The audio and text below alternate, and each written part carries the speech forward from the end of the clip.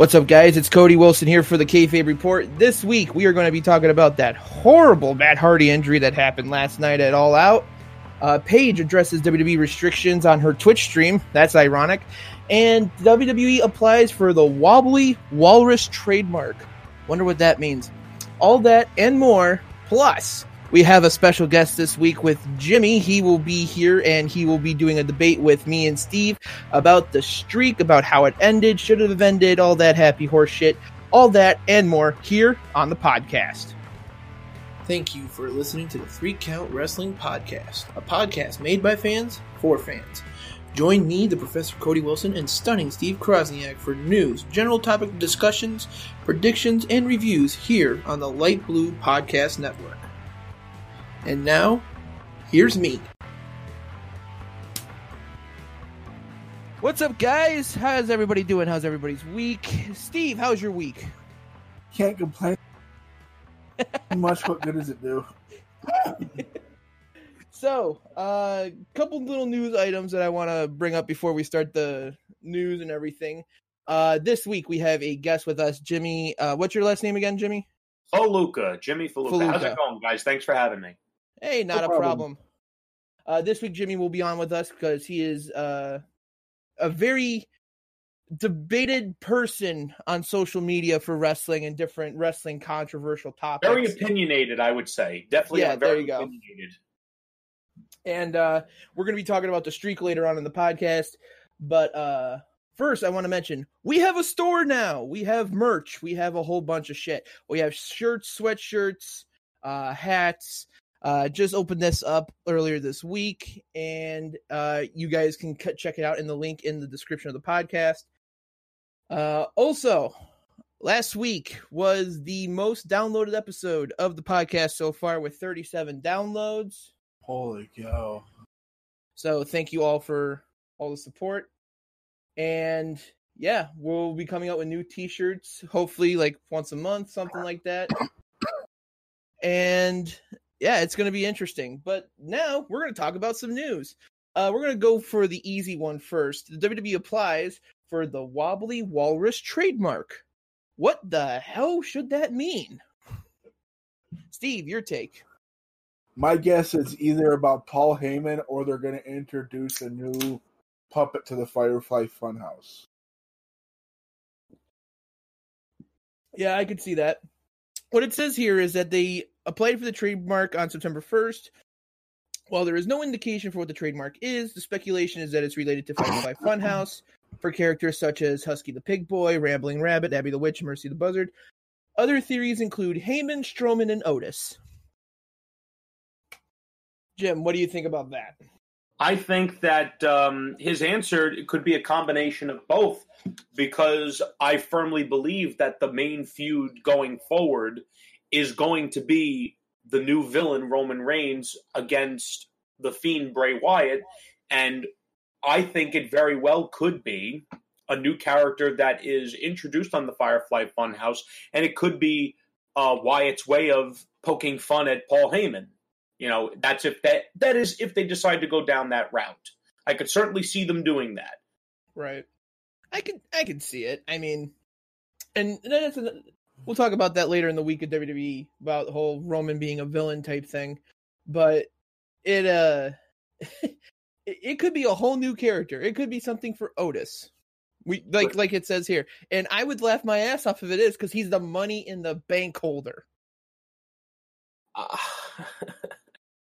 I'm still laughing over that one, because I feel like that was a gigantic missed opportunity, because usually the Money in the Bank briefcase, I mean, you guys can correct me if I'm mistaken, but the Money in the Bank briefcase is usually supposed to be used as a stepping stone to try to elevate someone to that next level. And while for two people it didn't work out for Damian Sandow, and it didn't work out for Baron Corbin. Right. I mean, Cena was Cena. You couldn't really hurt him. So. No. Listen, him getting Money in the Bank at that point, you know, you could use Money in the Bank as a way to either change up someone's character, like if they did that in 2013 with Orton. When he won it, he was a babyface, but when he cashed in, he was a heel.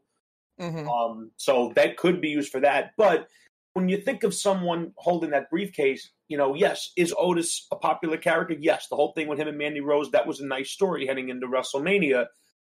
but do you really see Otis in that role?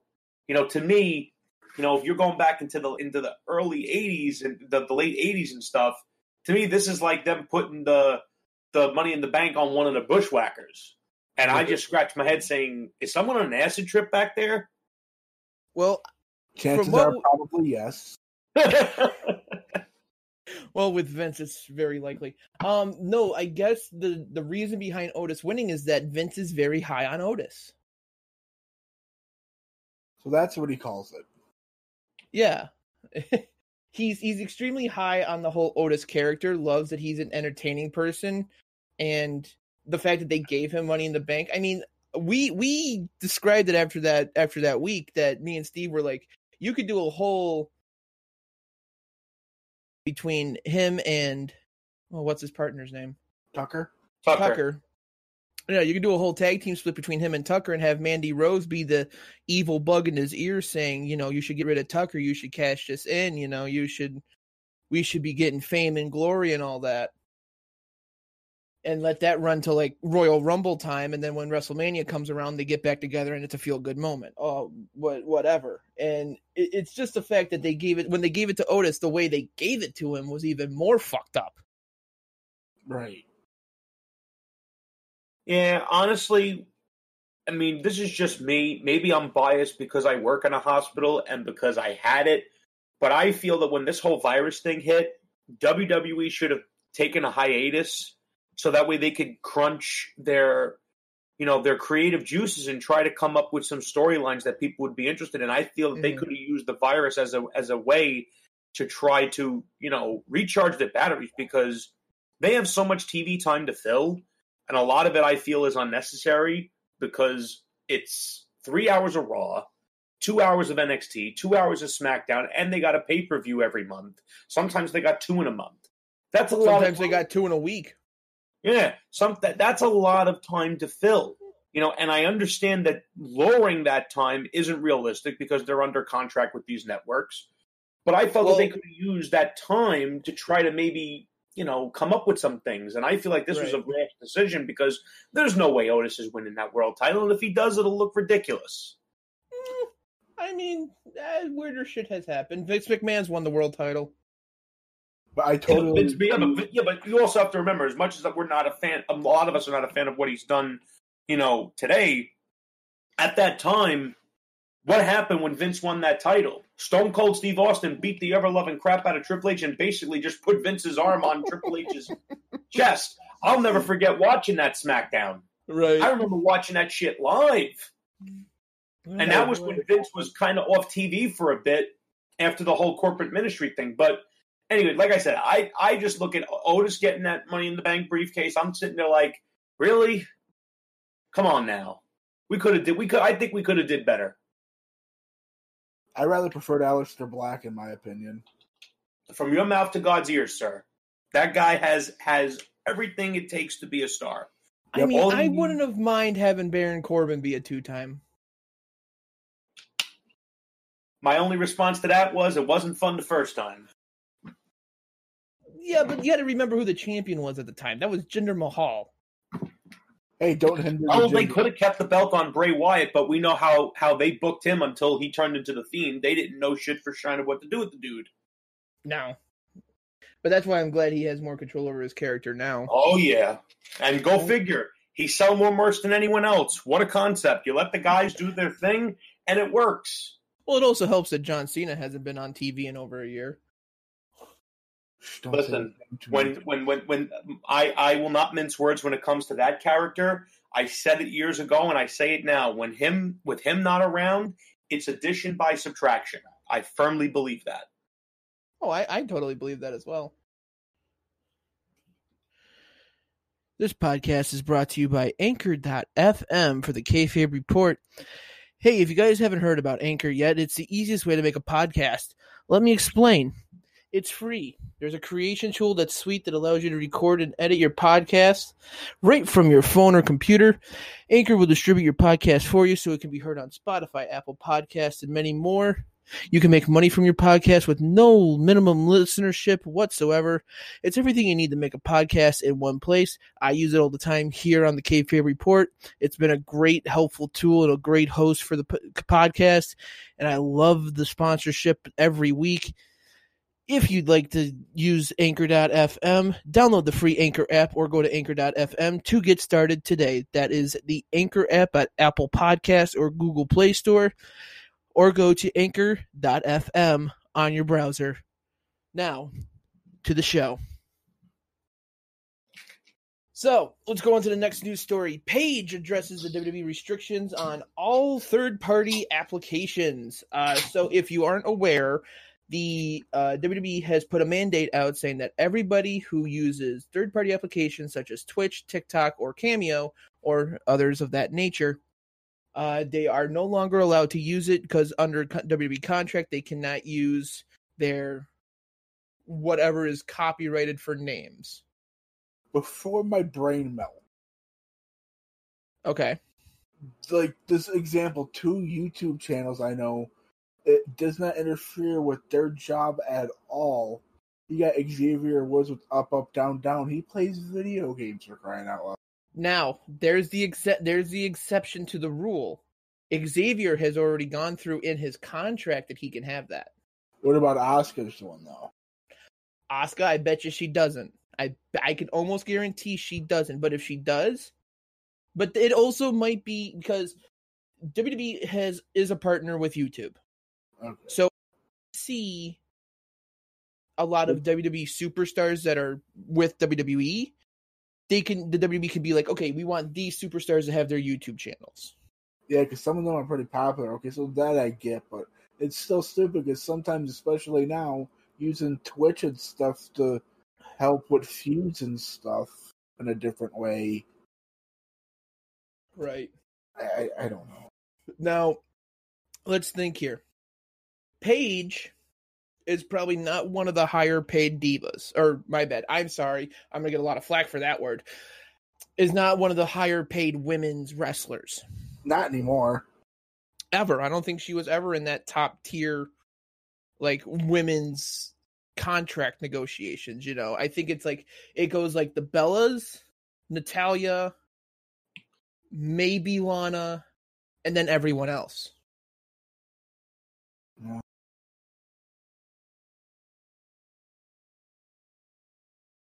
Yeah. Like things. I mean, when Ronda came in, she was obviously above Nikki and Brie. That I will say right away. By far. But even though Ronda was still only probably getting $500,000 guaranteed.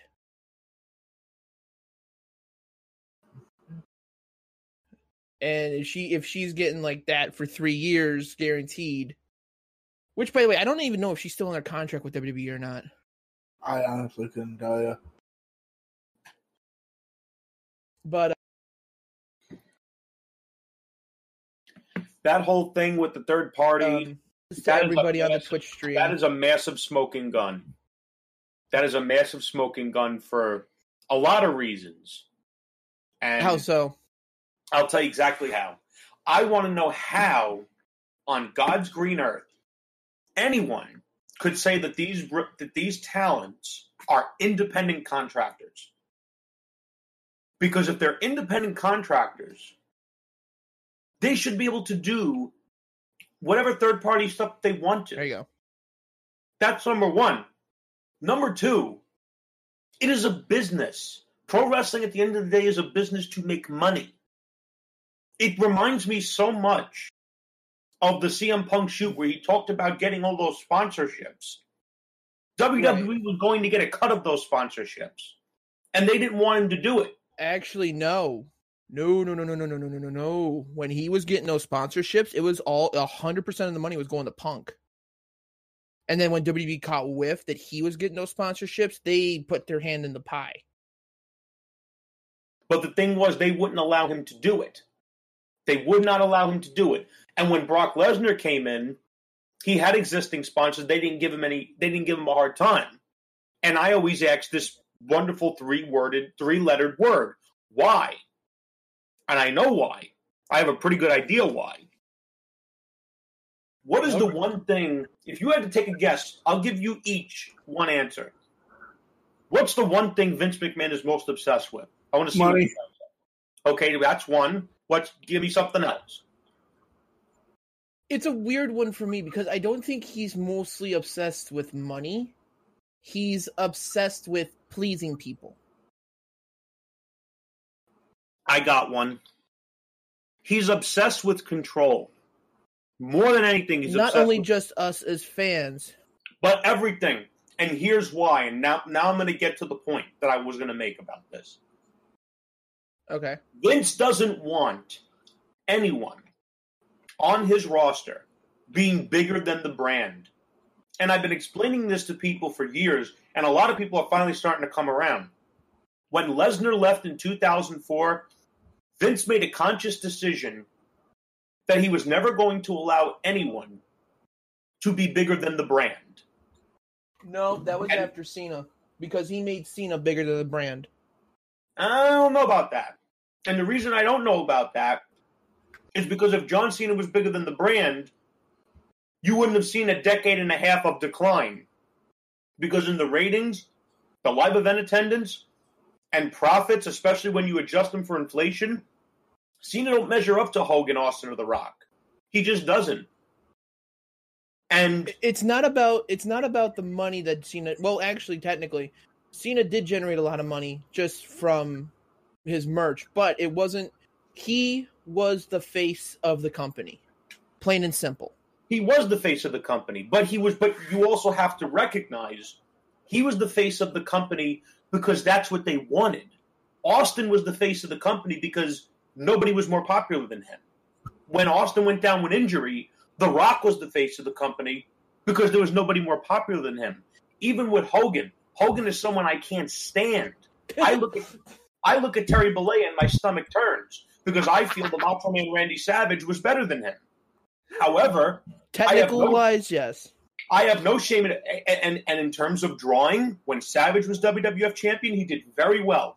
But I have no shame in admitting Hulk Hogan was the bigger star.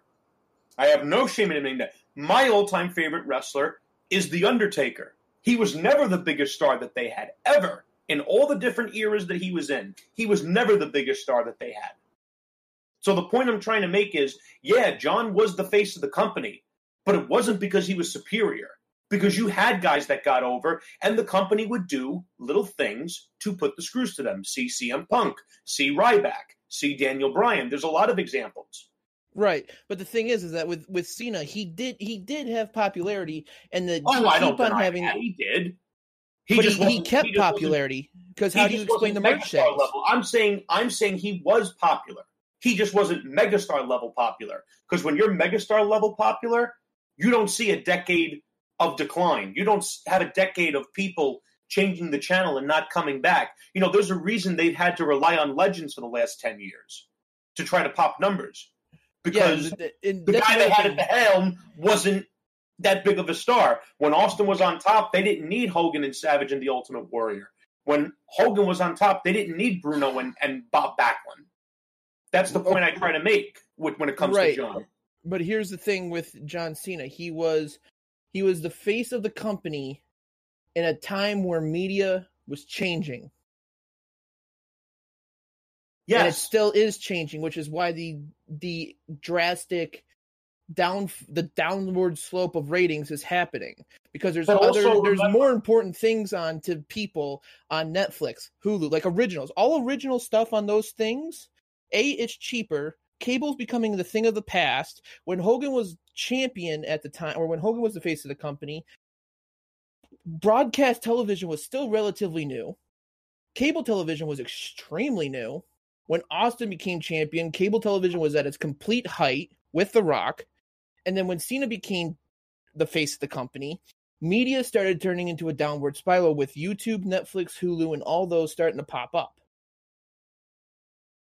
So with that, you have to give that excuse to John Cena because he was still the most popular wrestler in the company for 10 plus years until Punk. Then when Punk did his whole thing, he became a household name. But then, you also have to remember though, when Hogan got the number one spot, there was no built-in audience. That built-in audience came in because of the charisma, the personality, and the work of Hogan. And when John Cena got the spot, they were able to get into more homes than they ever did in their history. That's one thing that cannot be lost. Yes, you did still have all these different streams and different ways to watch stuff on television and in the media, but you also have to remember, you were still in a time where when your product was good enough, people would still watch it live. I'll give you an example. There are many different ways to watch sports online. But when LeBron James was going up against the Golden State Warriors for the first time, the first out of the 4 times that they played in the NBA Finals, the ratings were as high as when MJ and the Bulls were taking on Stockton, Malone, and the Jazz in 1998. So, yes, you can say that there are other ways for people to watch, but the bottom line is, from 2005 to 2014, WWE lost half their audience, and they never came back. And then from 2014 to now, they lost 60% of that. So agreed. Something went wrong. Something obviously went wrong. And what went wrong to me was the business model that Vince chose, where he's going to choose who the top guy is, not the audience. And we're going to shove him in that spot, whether it's good or bad. And now you have what you have. Punk would have been and I can't stand CM Punk because he was an asshole when I met him. But I can tell you this. They definitely should have made him the top guy in 2011, 2012, because there was no one hotter than him. No one was hotter than him. Agreed. I think that was a total waste of an opportunity there. Yeah. But then they gave him the over 1 year reign, which I thought was pretty neat at the time.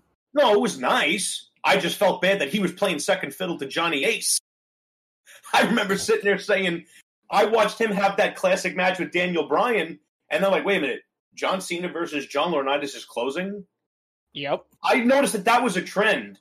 John Cena versus Kane in an ambulance match, John Cena versus The Big Show in a cage match. Every match involving Cena was apparently bigger than Punk defending the title. Yep. That, to me, was them sending the signal, as long as that belt isn't on John, that belt don't mean shit. That's how I took it.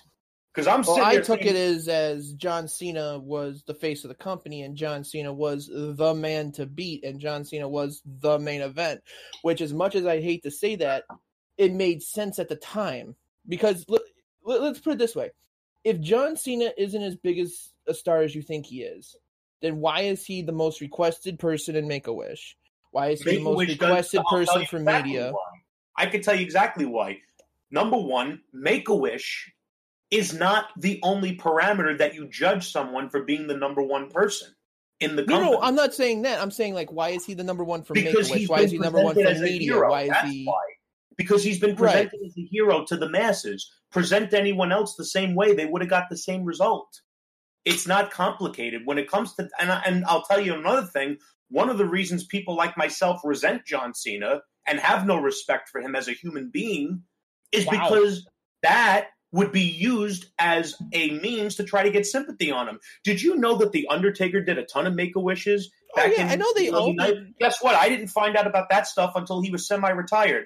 I never knew Randy Savage did Make-A-Wish, even when he was a villain. I never knew that Mick Foley was one of the what's the name of that council? I should have the name written down. It was on his documentary that he's where he's very heavy charitable into one. Yeah. He's very heavy into charity. Here's the thing. Those 3 guys I just mentioned, they never used that as part of their gimmick. Because when they came out, they didn't need to use that to get people to love them. And I'll give you a specific example, and there's many. Because I have a very good one. As a wrestling fan, as a sports fan, I have a very good memory. And I'm going to give you only one example, and it should pretty much explain why I feel the way that I do. Remember when John Cena got destroyed by Brock Lesnar at SummerSlam? Which was amazing. Yeah. Which we'll talk about that later on, and it plays into why I think the streak ending the way it did was dog shit. When John Cena was cutting the promo with Paul Heyman to talk about getting a rematch with Brock, in the middle of the talking between the two, he looks at Paul Heyman. I had 2 Make-A-Wishes today. And then he was talking about the Make-A-Wish. And I'm sitting here saying, John, you're not going to get me to sympathize with you because you sit with kids that are sick. People were booing him as Brock was suplexing him into oblivion. Mm-hmm. That tells me all I need to know. Because the bottom line is this. If you need to talk about your Make-A-Wish exploits for people to like you, to me, that makes you a scumbag. Because if you got to use... Listen, I'm a parent. And if anyone ever tried to use my son as a means to make themselves look good, I'd punch him in their face. I didn't like it then when I was 24. I don't like it now when I'm 30, especially considering that I've worked with sick kids. Right. It pisses me off that he used those things and no one could ever tell me he couldn't say no. If he went to Vince and said, Vince, listen, I have a special relationship with these kids. I don't feel like using it as part of my character. I would have more respect for him as a human being. I still would have no respect for him as a character because if he had any sense, he would have turned heel years ago. And he would have demanded it. He would have demanded it. Here's the problem, though. Cena, the character, is that's the problem. The person who he portrays on screen is the exact person who he is off screen. He is the nicest person in the world. He does everything he can charitable. He doesn't want to have kids because he has too much responsibilities for other kids to be happy and to be healthy and to do this. And so, yeah, if he says something to Paul Heyman about having 2 Make-A-Wish, that's him saying, look, I had 2 Make-A-Wish kids come to me because they love me, because they think I'm their hero. So I need to beat Brock Lesnar for the championship because they look up to me in a way that no one else can. Yeah, but when he's getting booed out of the building while he's saying that, what does that tell you? But that he's getting booed out of the building by males like you. He's getting booed out of the building. Pro wrestling is always been geared to an 18 to 34 male demographic, and every time they tried to gear it towards the families, the ratings on the show suffered. That's not by coincidence. That is just the way the pro wrestling business works. Every time there's the problem. Every time they tried to gear it towards families, the show has suffered from a quality standpoint, from a storytelling standpoint, from a character-driven standpoint. They have always struggled. Love Bret the Hitman Hart to death. But in 1995, 1996, the business suffered. Bret stopped the bleeding to a degree because he drew outside the U.S. pretty damn good. Even though he suffered to draw domestically, he had a huge international fan base. But the bottom line is, every time that they have tried to gear their show toward kids, toward families, the show suffered, the brand suffered, and now that they don't want megastars anymore, they really don't have any legs to stand on. The bottom line is pro wrestling is supposed to be geared to the 18 to 34 male demographic. Yes, it's a niche audience, but when you don't have megastars, that's what you have.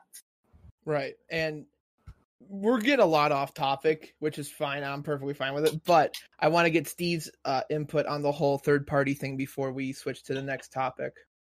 I mean, like I said, I think if it doesn't interfere with their work, they should be allowed to do it. Amen.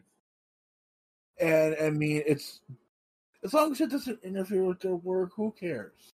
Let them have fun. It's some of the way these guys lost. I think I lost you, Steve. There you go. It's some of the way I'm with you. Some of these people lost steam. It's like Asuka does her videos in between flights. Does Asuka use her name though? She always says she's searching for Asuka stuff. Okay, but I mean, I believe that she uses the name. I believe the name of her channel is Kana-chan, and her name is Kana. So she's not using her wrestling name. But they also now, I don't know how true this is because yes, WWE owns the John Cena name, which is his government name, but they also, I guess, in trademark have most of their wrestlers' real names under trademark. Really? Which is interesting to say the least. But they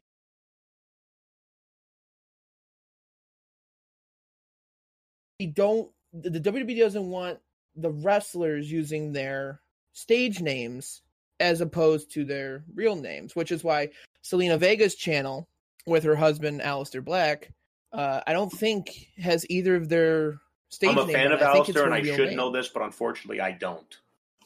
Yeah, I'm not big into some of the social media. I really don't follow a lot of wrestlers' YouTube channels. Like, I follow Xavier Woods because I'm a big gamer myself.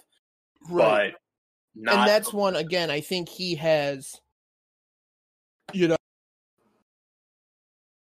I would think with all the money New Day's made, Xavier worked himself out a of deal with WWE so he can have it, because he uses his real name, Austin Creed.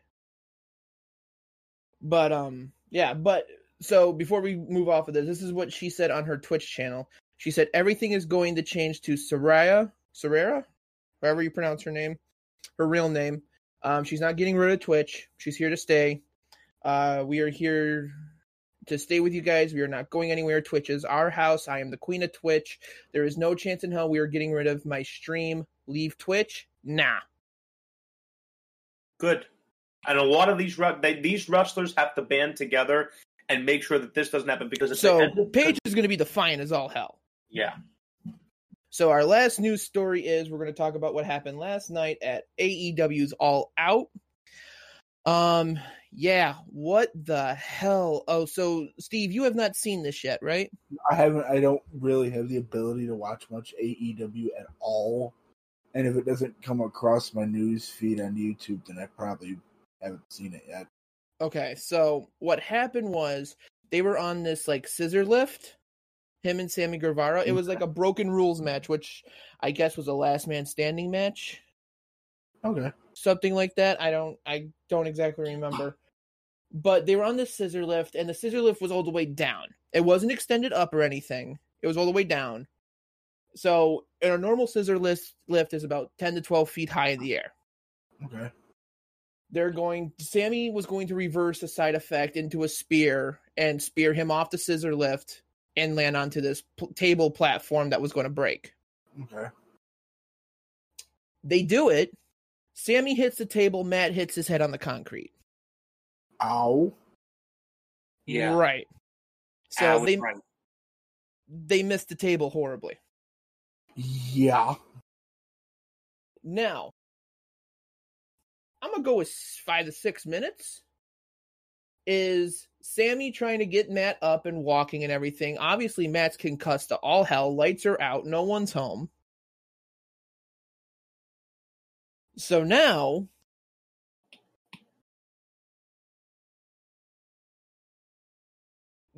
Sammy throws the X signal up once. That right there should have stopped the match. That should have stopped the match. There should have been no contest, go to a later date. Doctor comes and checks Matt. He did an on-site concussion test, which I would love to know what the parameters of that test are. Stick red into slot A. But says he's clear. Okay. And so they keep on going, and then somewhere along the match, Aubrey throws up another X. So that right there should have been, okay, definitely no contest. Fuck the match. Just get Matt to a hospital and get him checked out. Yeah, that didn't happen. So they rush to the finish. Matt wins. Because I guess the stipulation was if Matt loses, he's out of AEW.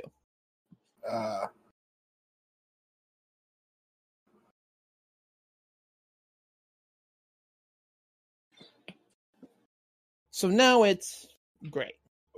You've rushed the match, and everybody is pissed off in the wrestling community. Everybody is pissed off. Health.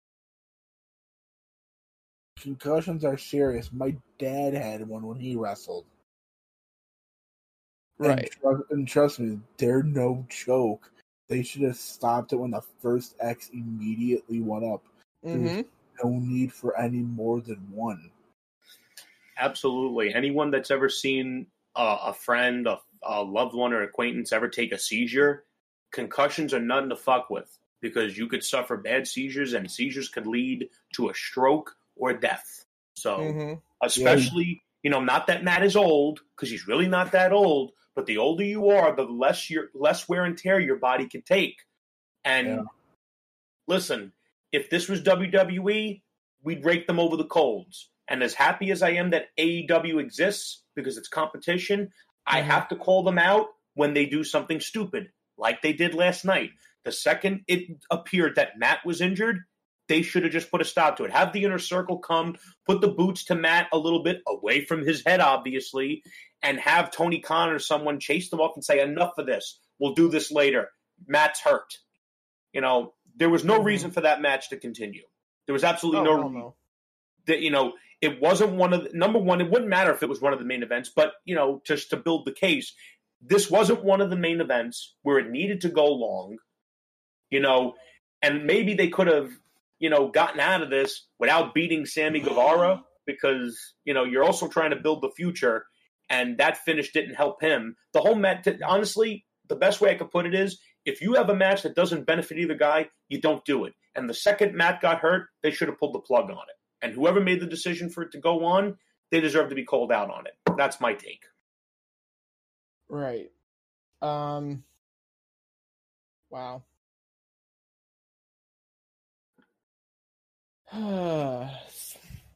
It is what it is, I guess. Yeah, because due to time restraints, we're just gonna talk about the NXT Fatal 4-Way Iron Man match, which was promoted as there was going to be a new champion, and that was bullshit. Unfortunately.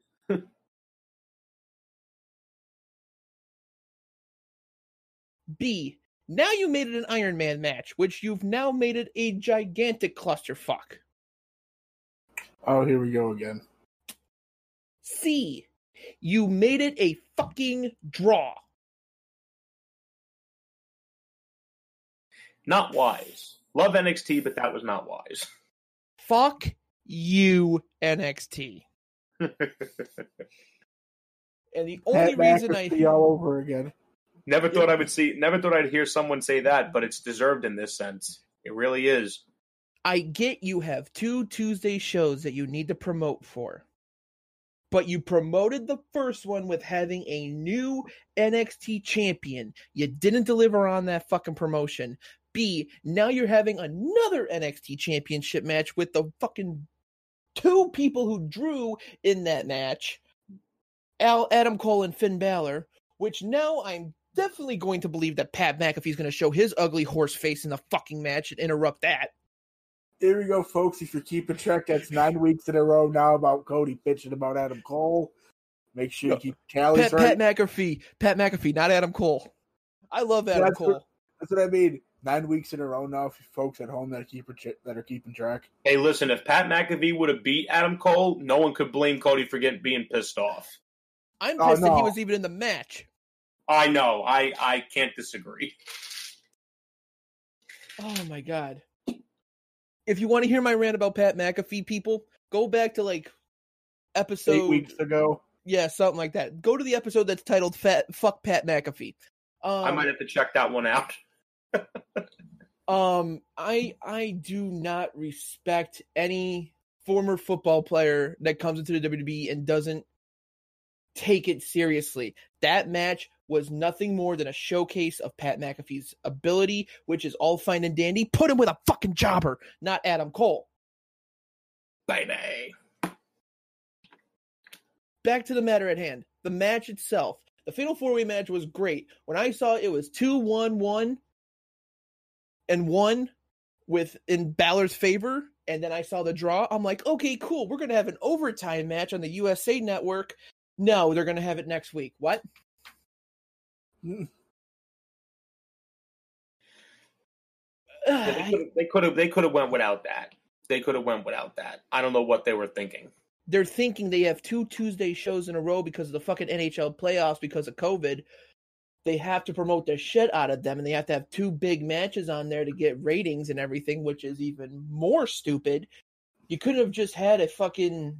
Oh, my God. Well, the fact that this Iron Man match didn't have an overtime pisses me off. I can't disagree with you. Again, I love NXT. It's one of my favorite styles of pro wrestling. But when they do something stupid, I have to point it out. There was no reason for that to go to a non-decision. There was no reason for that. They should have just put the title on Balor with Adam Cole getting this close to getting a fall, and then they would at least have a reason to promote the match. Say Adam Cole was this close to tying it, and he was the last, and he never really got his rematch. Right, so give it to him. So give him the first title shot against Balor, and those two would just and just like they are this week, they would tear the house down. Oh, God, yeah. Because Balor, regardless of what anyone could say, the dude is one of the best damn wrestlers in the world. Adam Cole, his track record is proven. The guy, you put him in the ring with anyone, he could put on a good match. He proved that with Pat McAfee. Put him in there with someone that's never wrestled before. He could carry them to a good match. That's being nice about it. But the bottom line is, if anyone that's never seen pro wrestling before, if they watch that match, guarantee you they'll enjoy it. And it's because of Adam Cole. I'm not putting over Pat McAfee.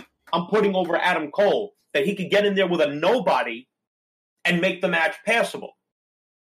Let alone when he gets in there with someone who knows what the fuck they're doing, like a Kevin Steen. You ever seen them wrestle? Holy shit.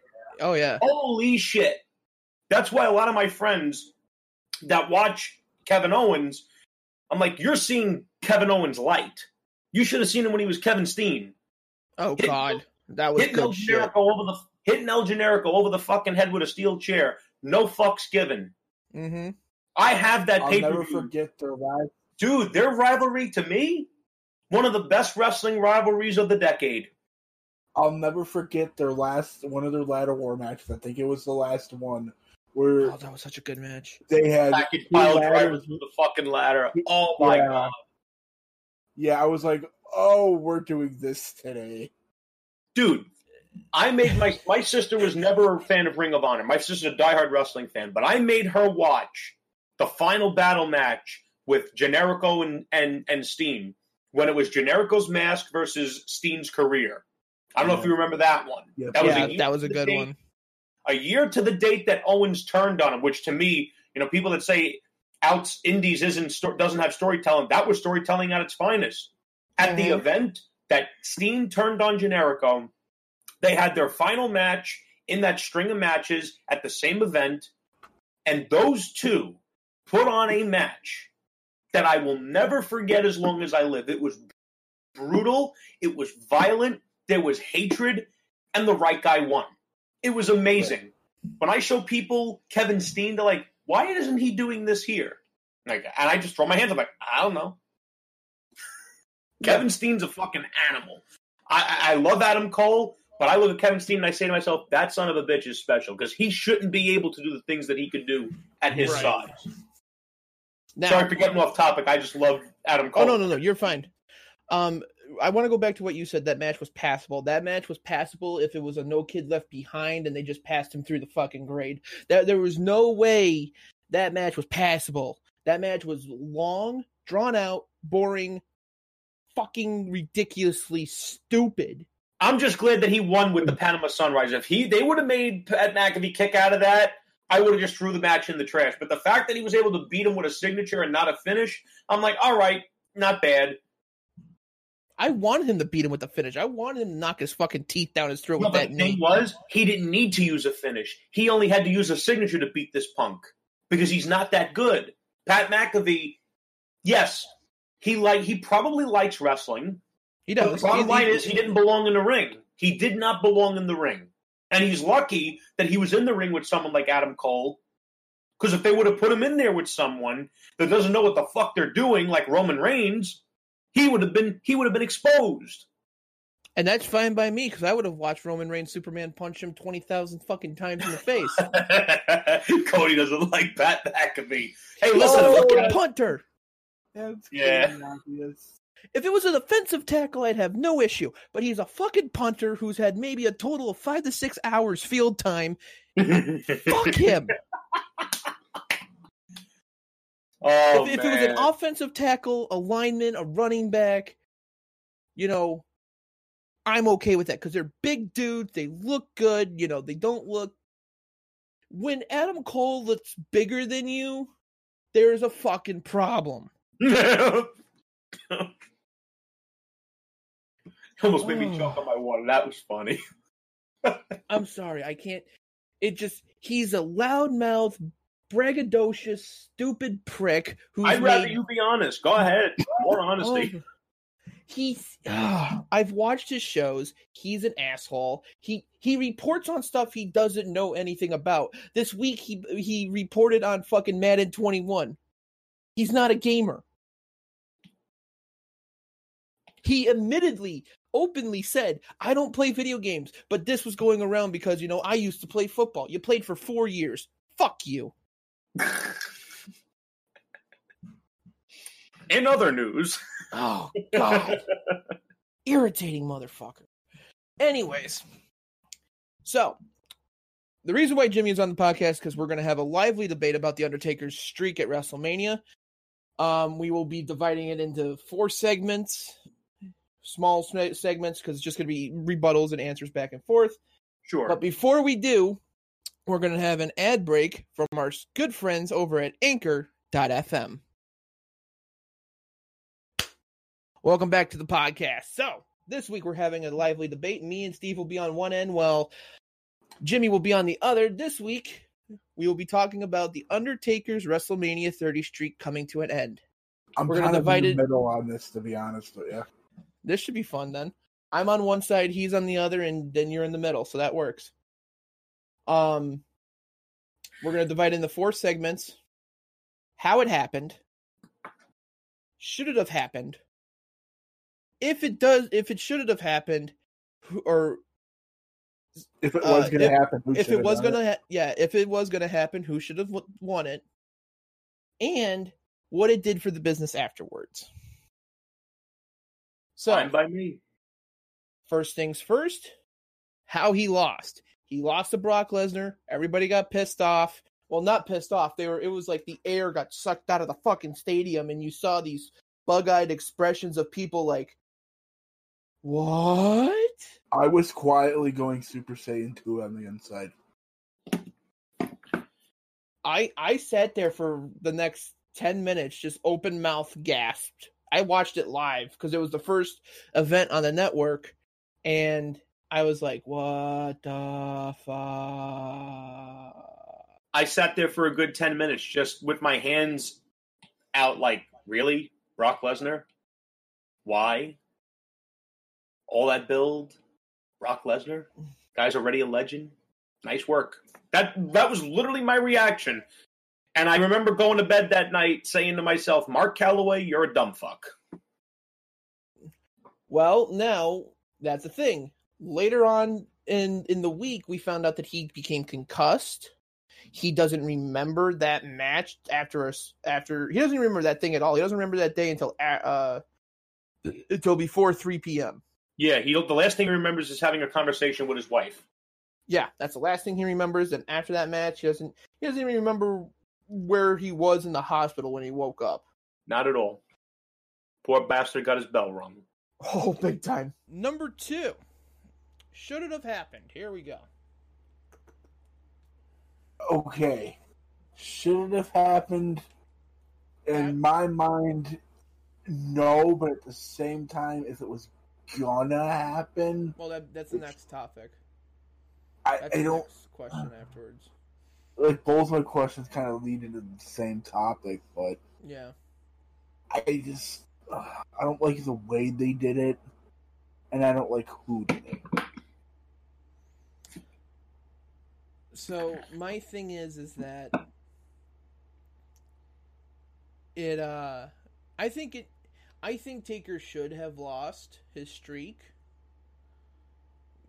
Lesnar probably wasn't the best choice. Oh, no.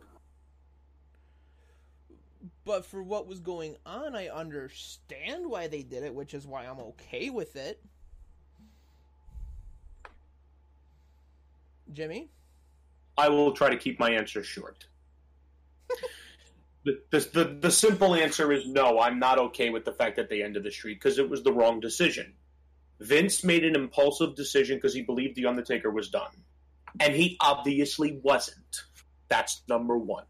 Number two, he also did it with the express thought in mind of having Brock Lesnar put over Roman Reigns, who he already chose to be the next guy. So immediately, the entire plan behind it was snake bitten because it wasn't going to work. Because by the time Brock Lesnar got to Roman Reigns, he was the most popular guy they had because they put him against Cena, who we discussed earlier, most people do not like, and they wanted to see him get destroyed. Brock did it. Then they put him up against the guy that took Daniel Bryan's spot. There was no way in hell Brock was going to get booed. So considering how everything worked out, it was obviously the wrong decision. And the saddest part is, once you make a decision like that, you can't take it back. And that's the whole tragedy of it. It was unnecessary. It didn't need to happen. And if The Undertaker had to put someone over on the way out, do it at SummerSlam. Do it at Survivor Series. Have them put them over like $1 million. Don't have to end the streak. It was special, and they took it away. So you're saying that the streak should not have ended, period, no matter who it Absolutely was? not. Absolutely not. Now, if you put a gun to my head and said I have to pick someone, there's someone in mind. Okay. That I would have had do it if I had someone put a gun to my head because I value my life more than the streak. Well, that's a good thing, I guess. But, okay, so for those of you who don't understand what happened before the streak ended, Lesnar came in around 2013. He came back, I think it was 2012, the night after WrestleMania 28. The night after 28. Okay, so that was 2012. So he comes out in 2012, has a match with John Cena, loses. So he comes back and loses automatically. That's fantastic. Then is put into a program with Triple H. Beats Triple H, who is a semi-retired old man. Good for you. You broke his arm. Then comes back at Mania and wrestles Triple H again for stupid reasons. And Triple H wins after a pedigree on the fucking steps. And didn't he make Brock tap out with the Kimura lock? Absolutely not. If No, Triple H I don't would have remember. made Brock tap with the Kimura, Brock fans would have detonated, and rightfully so, because that wouldn't have been right. Right.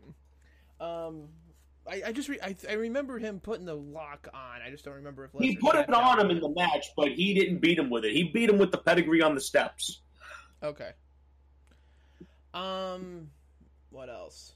What else happened between then and... He fought Punk He fought at Punk, SummerSlam, which, Punk should have won.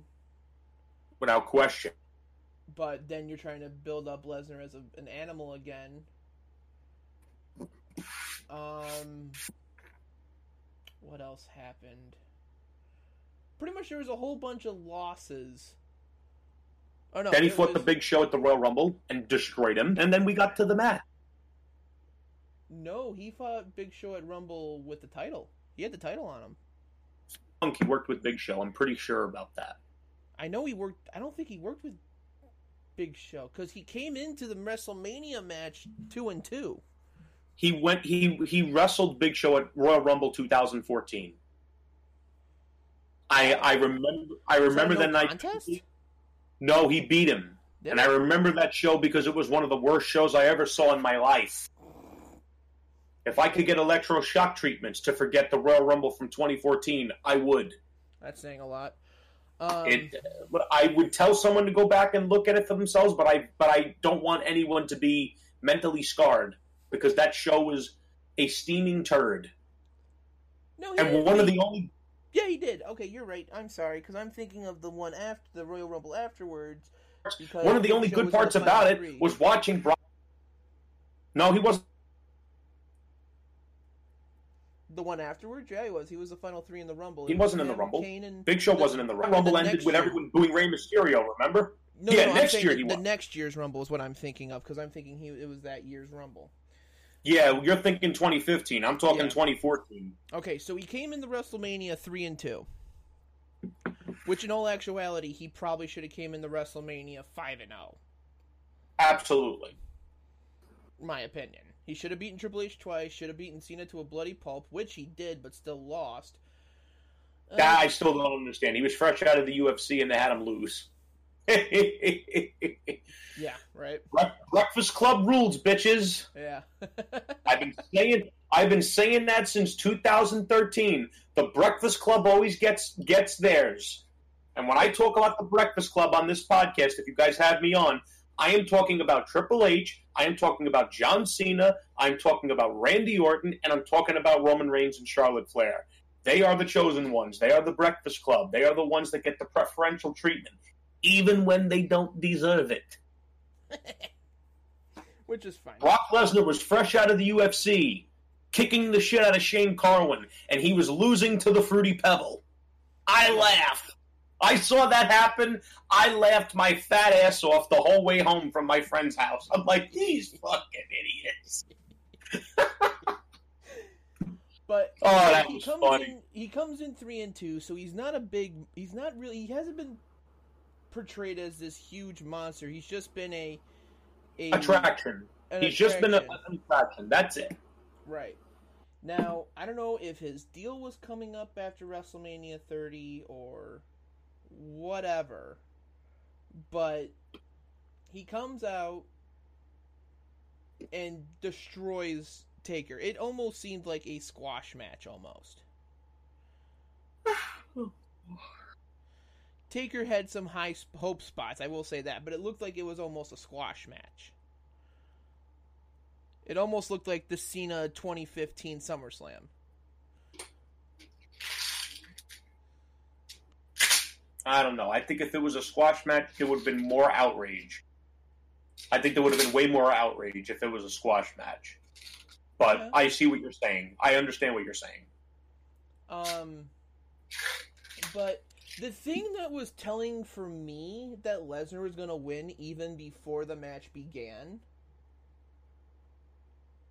when they did the entrance of The Undertaker and they had the row of caskets,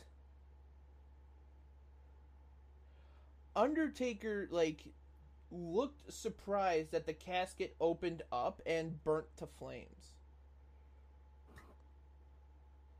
I guess my memory is skewed because I don't remember him looking surprised. He looked back at the casket. It opened up and shot to flames. Yeah, but I don't think there was any surprise on his face. I think that was part of his entrance. All he had to do was look at Lesnar's future casket, or what it was supposed to be, and that was to send a message to Brock, you're going to burn in hell. I don't think Undertaker was caught off guard by that. That's what I'm saying. That's the way I looked at it, is that he was caught off guard because it's like, that casket probably shouldn't have... that was Lesnar's casket. That was Lesnar. That's where he was going to be in line with the rest of Undertaker's victims from Mania. And instead the casket opens and burns the fuck up, and it's like, okay, either that's a scare tactic, or that's, in the WWE Universe realm of kayfabe, which is, as much as there isn't any anymore, what The Undertaker there is, and in that little world, Lesnar wasn't going to lose. At least that's the way I looked at it. They had the graph ready. Everybody was silent.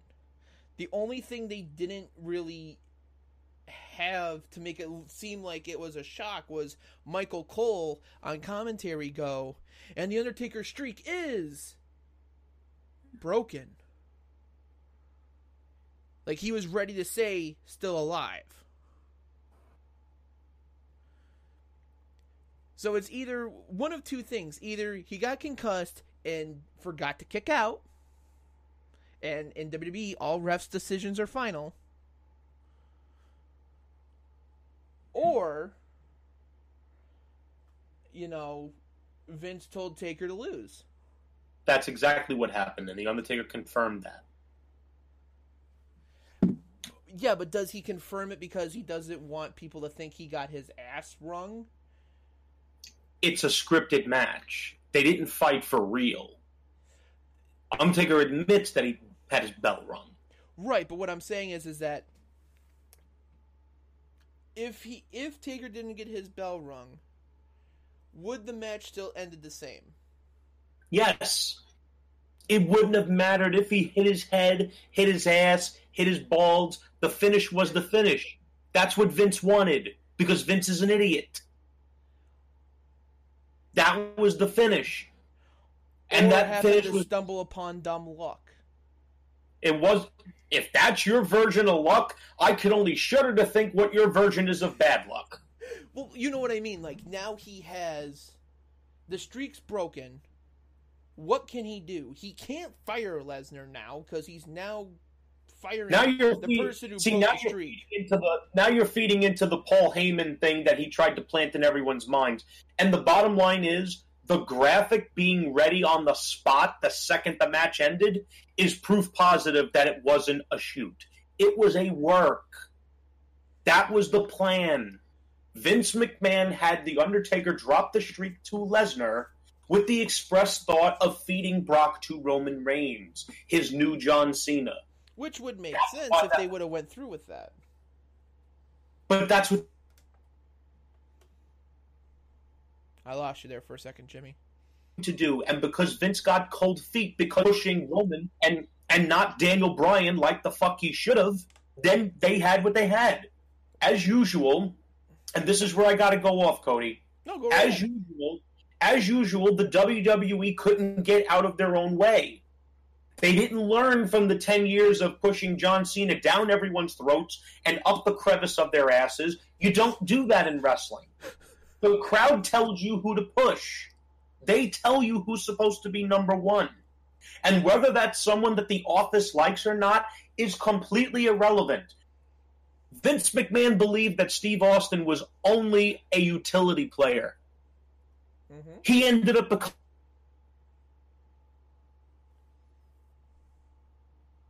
becoming the greatest of all time because he drew the... Vince didn't believe that The Rock... Well, he looked at Rock. He thought that Rocky Maivia was going to be the biggest star they ever had. Boy, was he wrong, because Rocky Maivia was boring, bland, not entertaining.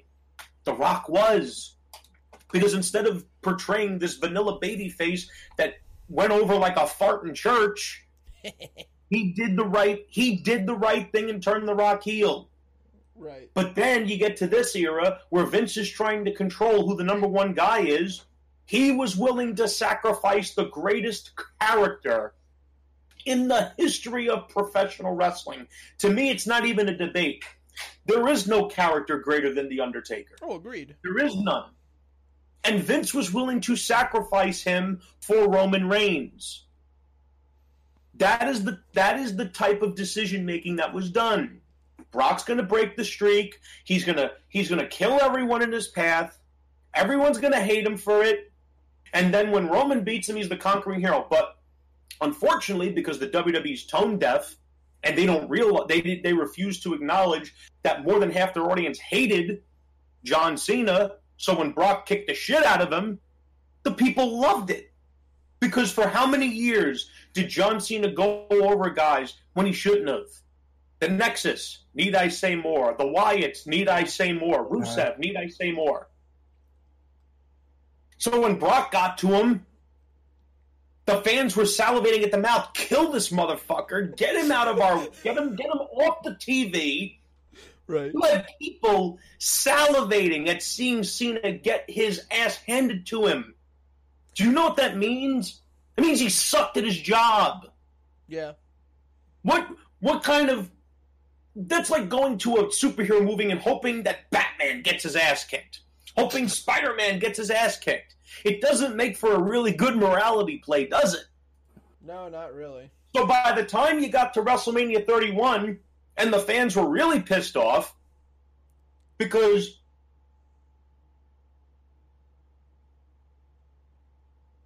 Daniel Bryan came back from injury, he never lost, he got the belt, was because the crowd rebelled for him. There was over 100,000 signatures on the White House website in 2014 for him to get a title shot. Think about that. That's how popular this guy was. And Vince had him 6th match down fighting Sheamus. But again, I'm getting off topic. Bottom line is this. That's fine. Bottom line is this. Vince broke the streak with the express thought of putting over his new prop. And that will go down in history in terms of booking decisions, finishes. Because to me, the worst decision in the history of wrestling was putting Owen Hart in that fucking ceiling. Yeah. Much as we could get mad at finishes, oh, this guy should have won, this guy should have lost. Right. You're talking about someone losing their fucking life, and a guy that was a pretty damn good human being. Right, exactly. That's the worst decision in the history of wrestling. The worst booking decision in the history of pro wrestling will go down as The Undertaker losing his streak.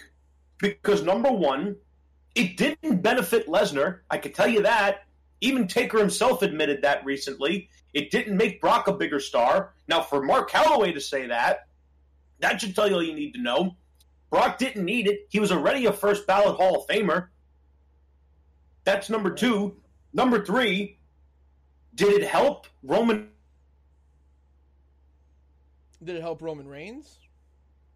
When he was fighting Brock, did it get the people behind Roman Reigns? They were cheering the guy that broke the streak because they wanted to see him kill Roman. Because they knew he was Cena 2.0, and they're like, fuck this. We went through that for 10 years. We ain't doing this shit all over again. Brock, break him in fucking half. That was the...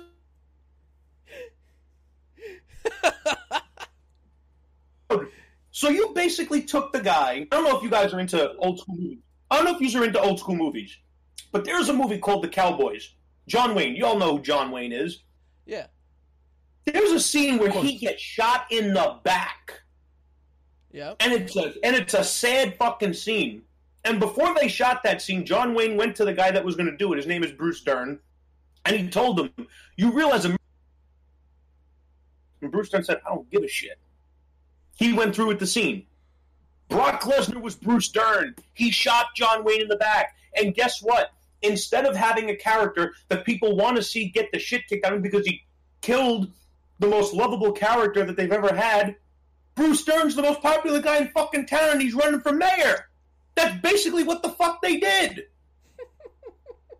So you ended something special, and no one, whether you wanted the streak to end or not, is irrelevant. It was something special. No one can deny that. Right. And you'll never see it again. But nothing positive came out of it. And at the end of the day, when it comes to this, we'll get to that in the next. When it comes to this subject, at the end of the day, you only have to ask yourself one question. When it comes to this subject, was it worth it? Was it worth it? What you sacrificed, what you got out of it, was it worth it? The answer is unequivocally no. Yeah, well, again, we'll agree to disagree until that last part. But so the next part of the debate is, should somebody have beaten Taker's streak, regardless if you like them or not? I think we are all in agreement that it could have been Roman Reigns. I think either it should have been somebody that needed a much-deserved push, or CM Punk. Okay, I can see that. Jimmy? If you put a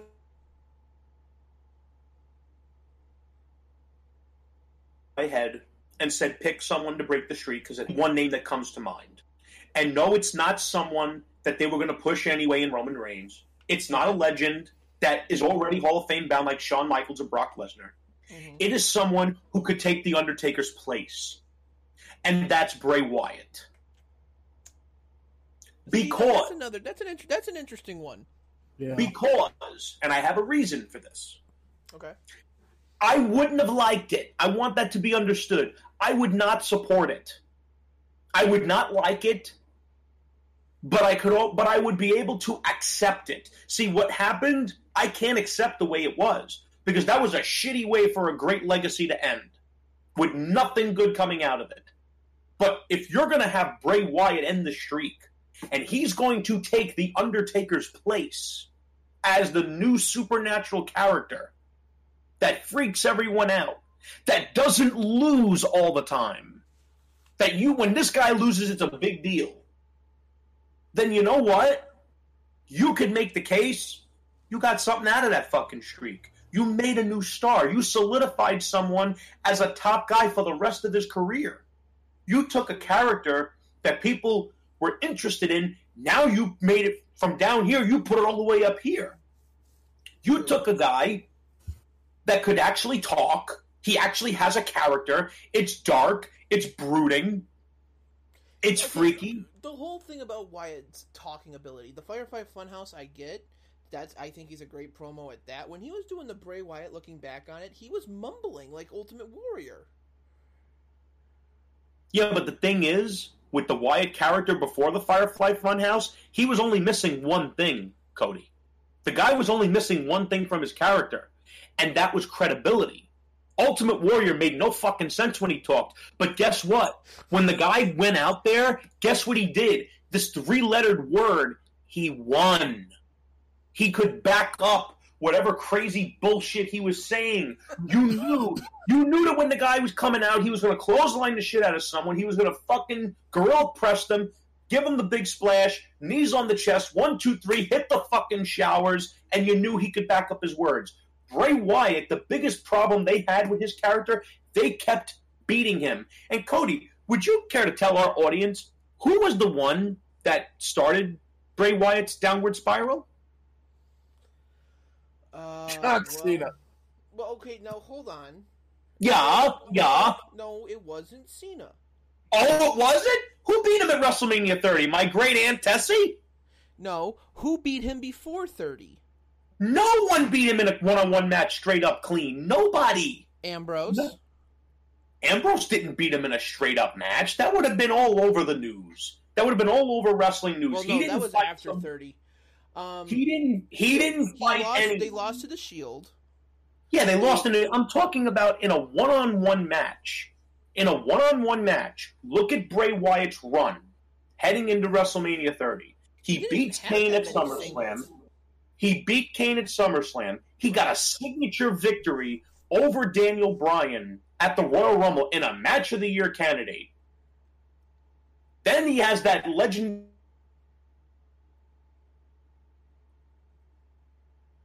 Six-man tag with the Shield at Elimination Chamber, which was because the Shield was wasted on the Outlaws and Kane, while the Wyatts were getting buried by Cena. Imagine if that match would have took place at WrestleMania. How much better would it have looked for both teams? Oh, agreed. So instead, Wyatt is fighting Cena in a glorified 3-on-1 handicap match, and he still loses. No good. No good. And that's where I use the words, the Breakfast Club struck again. Does anyone know why Wyatt walks around with his own severed head as a lantern? Because his old character was so fucked up from all the times they had him lose, including to The Undertaker at WrestleMania 31. Streak was dead at that point. Wouldn't have hurt Taker to lose to Wyatt there. And then he fought him at Survivor Series in that stupid tag match with Kane and Luke Harper. He still couldn't win that one. You know, I could go on and on about how much they fucked Wyatt, but all those creepy promos he would cut as the cult leader, there was nothing wrong with his character. The only thing that was wrong with it was that you knew he wasn't going to back up his words. You knew he was going to cut. What was the meme online? Cut scary, attack someone randomly, cut scary promo, lose, repeat. Yeah. He got the stigma of a loser. That's not on him. That's on the company for not having the brains to protect the guy. And he's the only one I could think of that could have ended the streak where I would have said, you know what? I really don't like that they fucking did this because the streak is special. You'll never see it again. But I could almost understand it. I still don't understand why they had it with Brock. I still don't get it.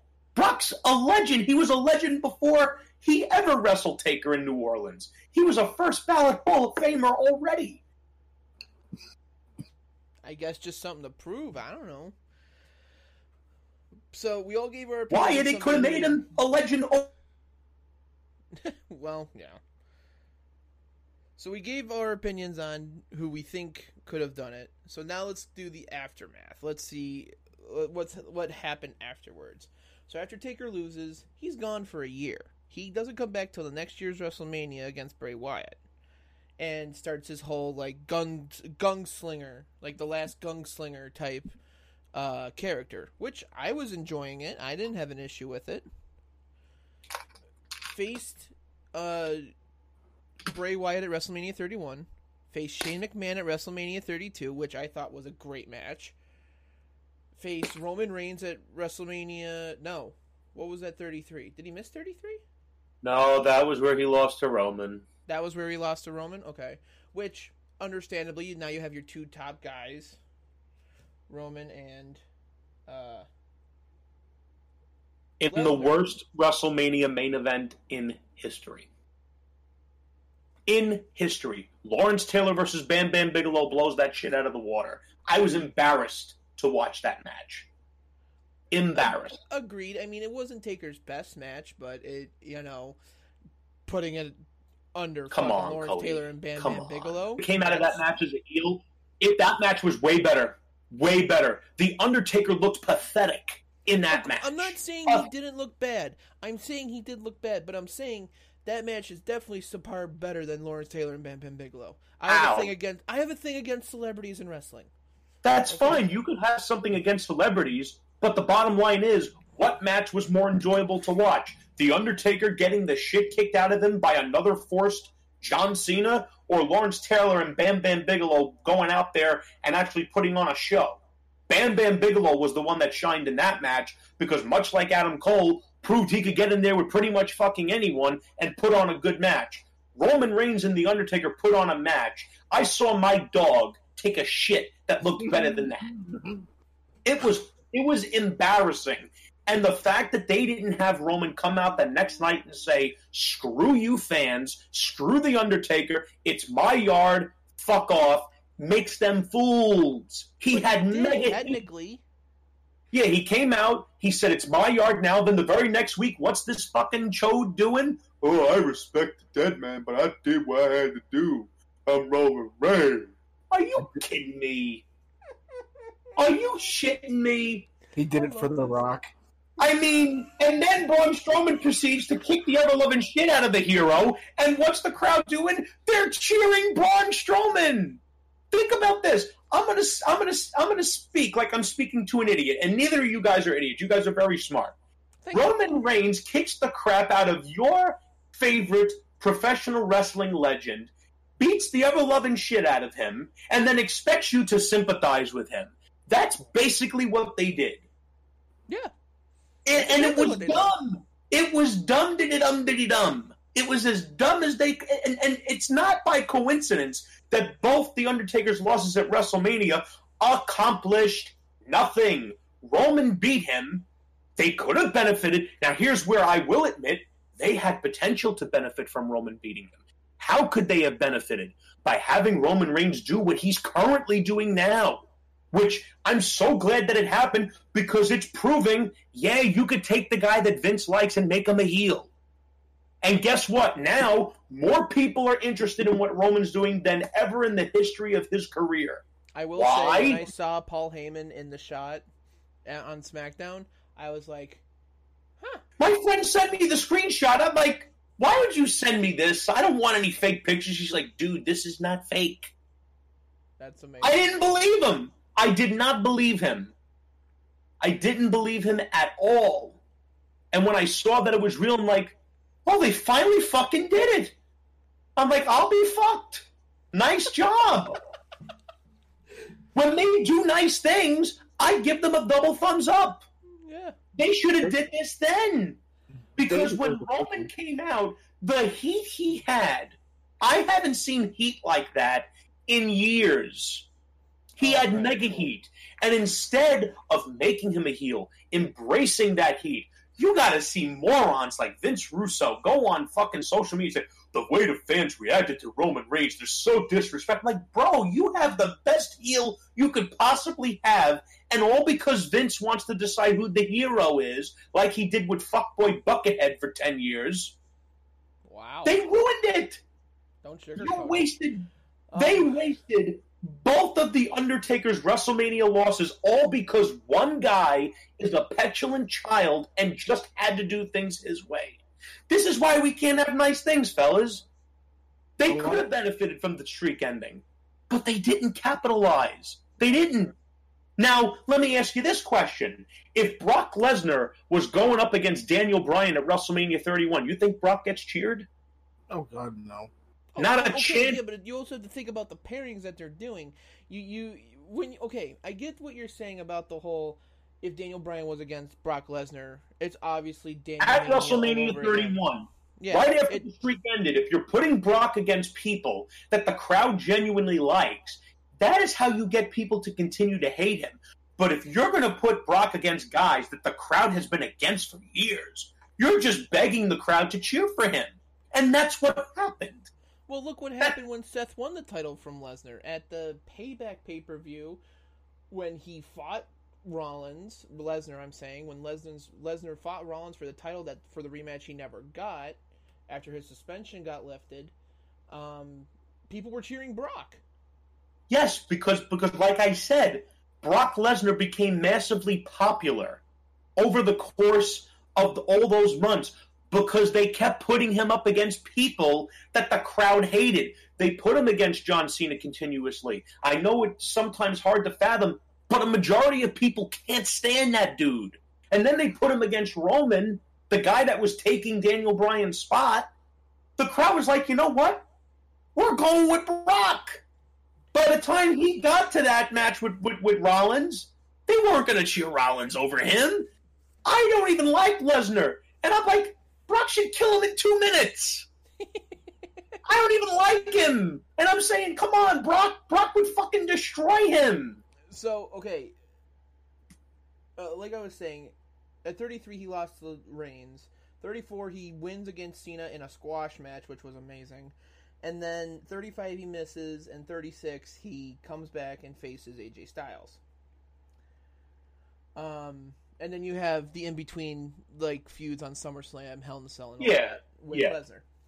Lesnar beating Taker goes on this fucking haul of championship reigns, where the only year he doesn't have a title in his hands is 2016. Or 2017? When did Goldberg It's 2016. You were correct. 2016? Because that's the year Goldberg came back. Yes, he didn't have any titles that year. No, sir. Right. He didn't have a title that year. So out of 5 years after he beat The Undertaker, every year after that, he was either the champion or winning the championship.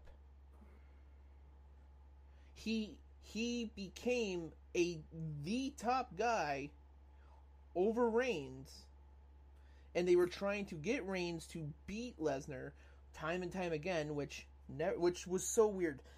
31, they did the match. Reigns was going to win, but then they did a plan B and pulled the ripcord on that because they didn't know. They knew they wouldn't have been able to get out of that building alive because that crowd. I remember watching that WrestleMania.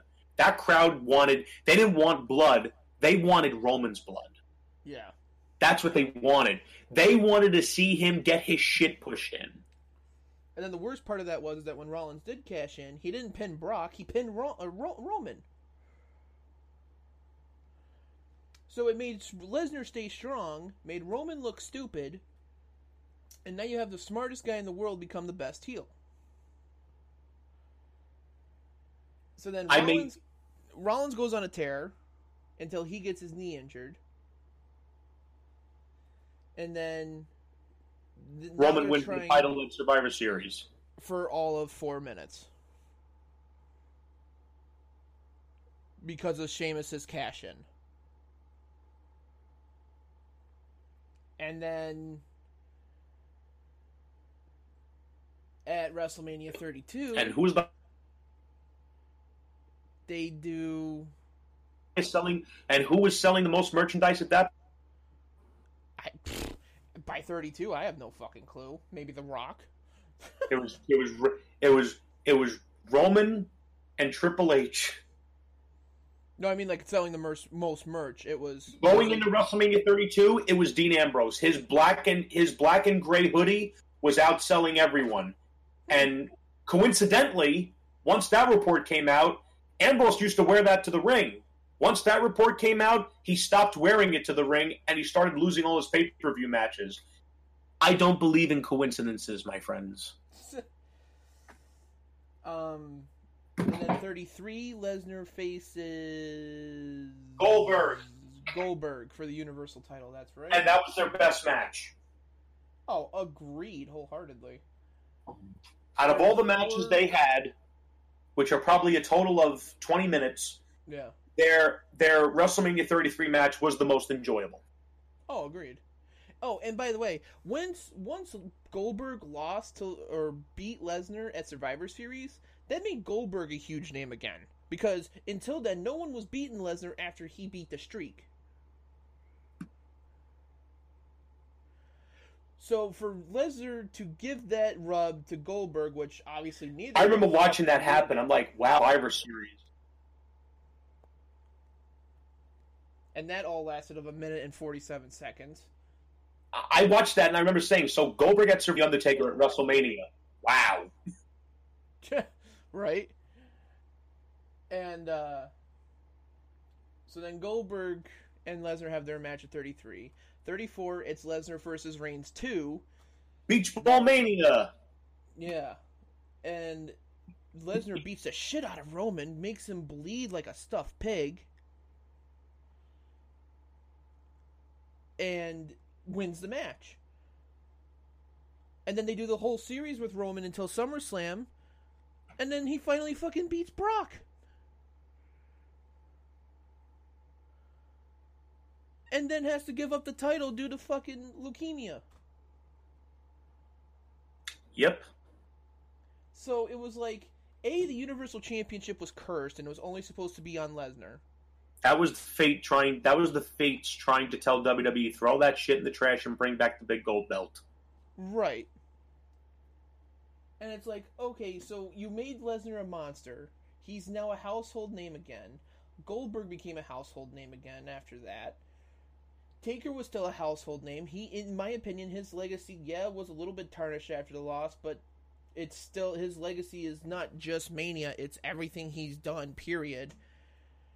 And they tried to build Roman Reigns as a star, which didn't necessarily work.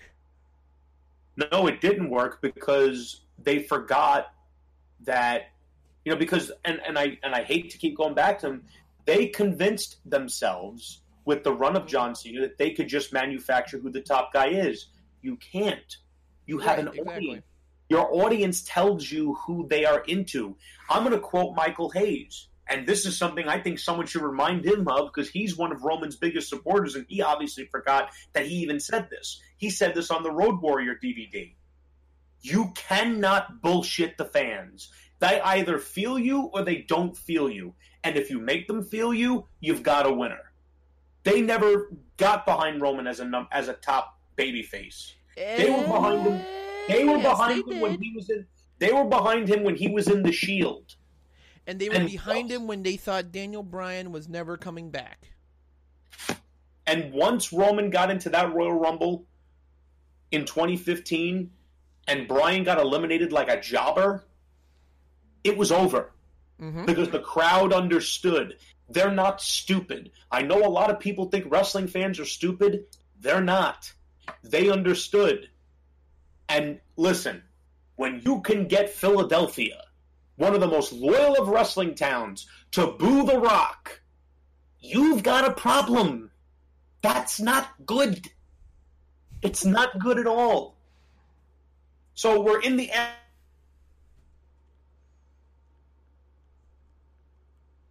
section of this discussion. Did Brock become a pinned The Undertaker? No. The Undertaker himself says that Brock didn't become a bigger star as a result. The Undertaker himself admitted it didn't make him a bigger star. And then Undertaker said the magic words that I was saying from the moment it happened. He didn't need it. It didn't help his stock as a character. If anything, him breaking the streak and then going on the Suplex City tear ruined his matches. The last time Brock had an exceptionally great wrestling match was with CM Punk.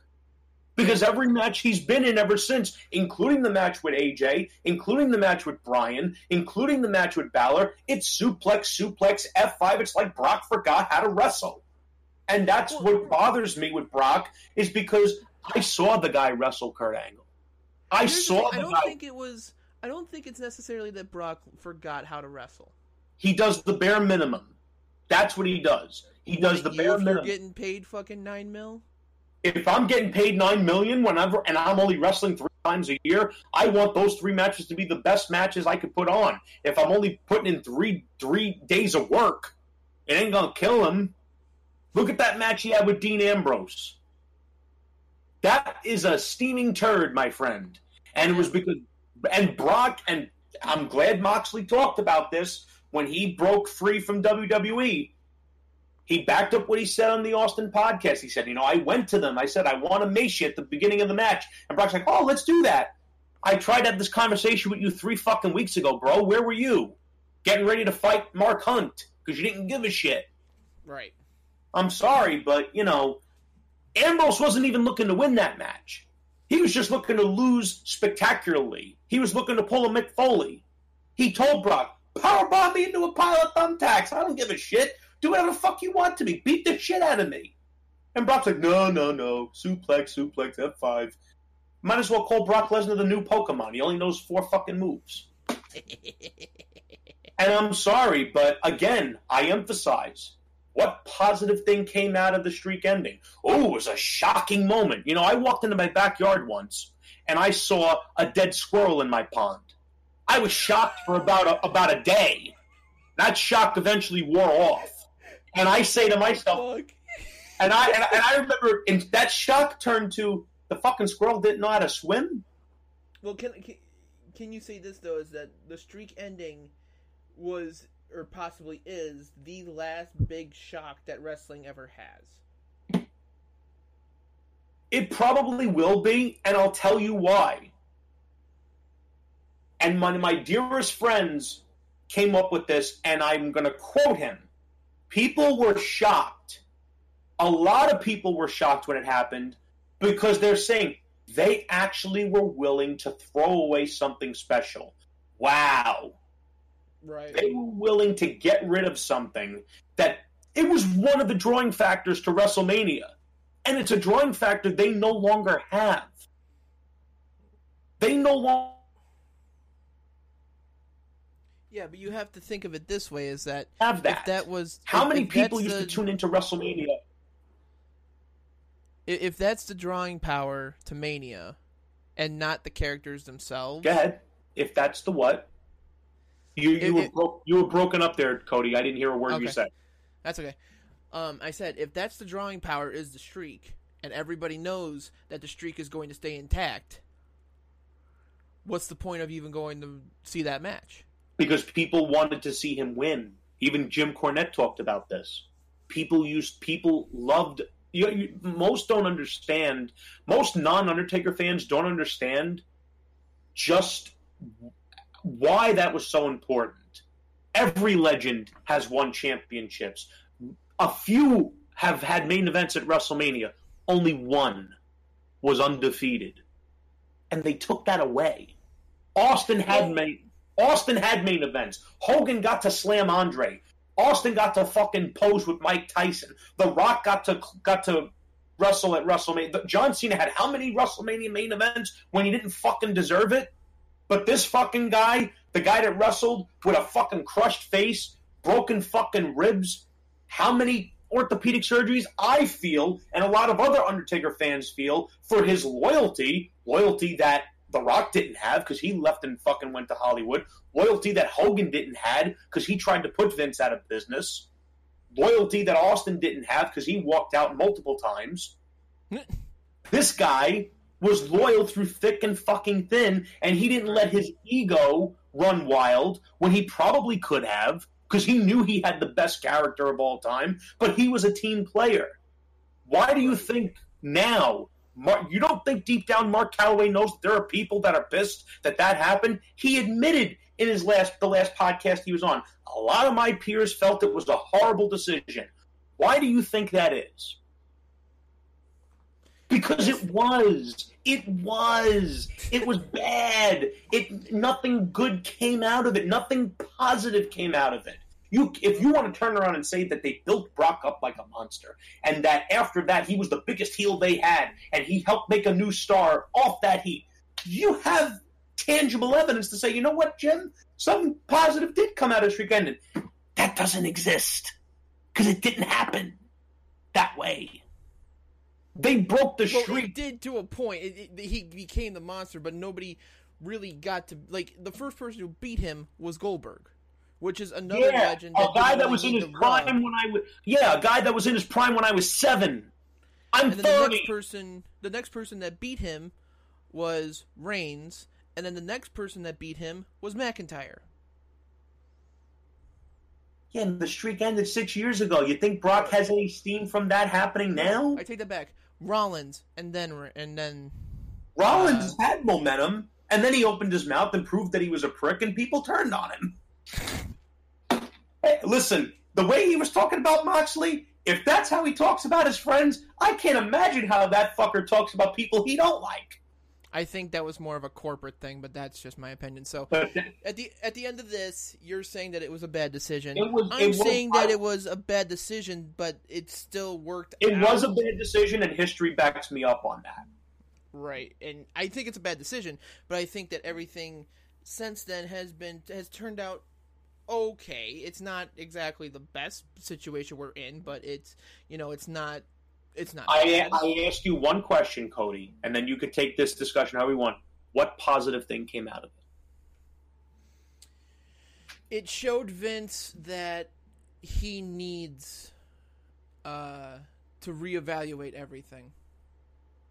Do you really think he's reevaluating anything? Do you really think... Kofi Mania. Putting Rollins in the title picture. Yeah, Kofi, someone needs to remind Kofi that he was champion because he doesn't seem to want that rematch. Hey, you know what? It is what it is, how they do it with him, but at least they did that.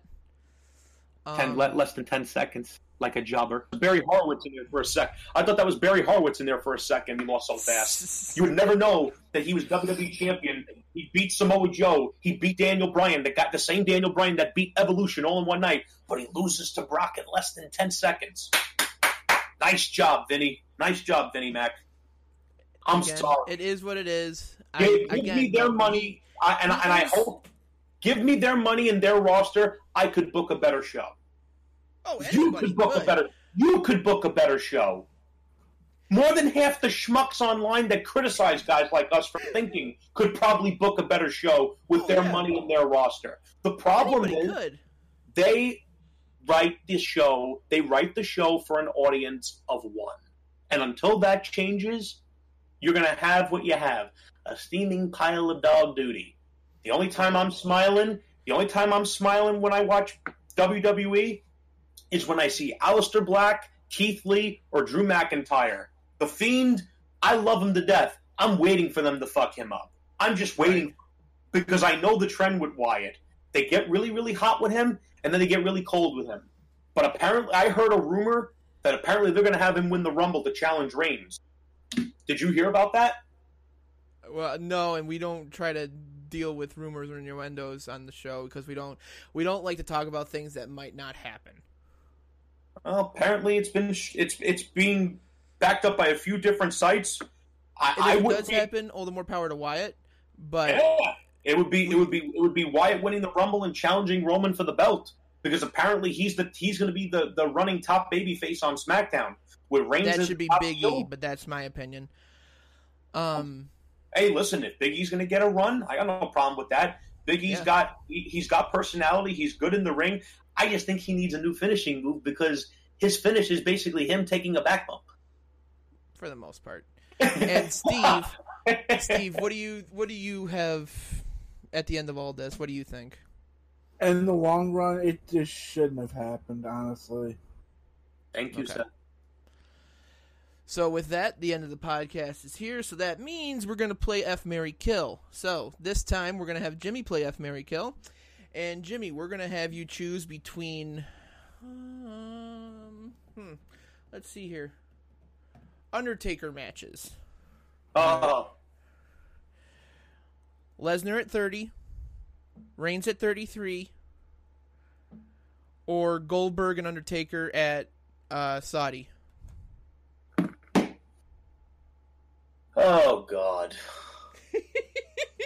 You must really hate me. That's what we do every week. I fought with him hard last week. Out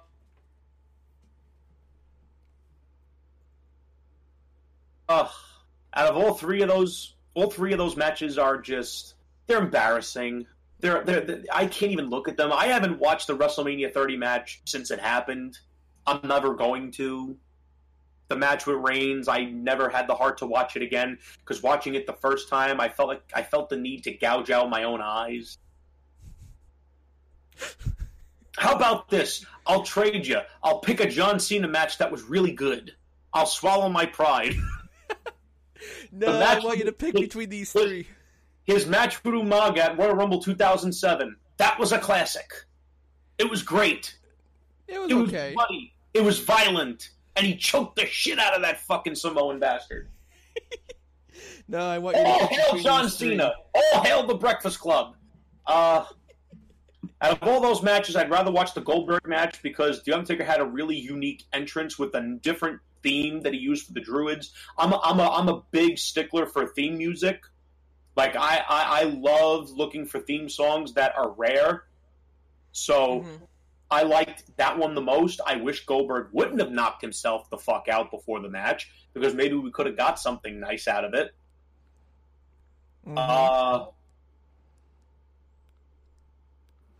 So then which match would you kill and which match would you fuck? Because I'm going to assume that's Mary.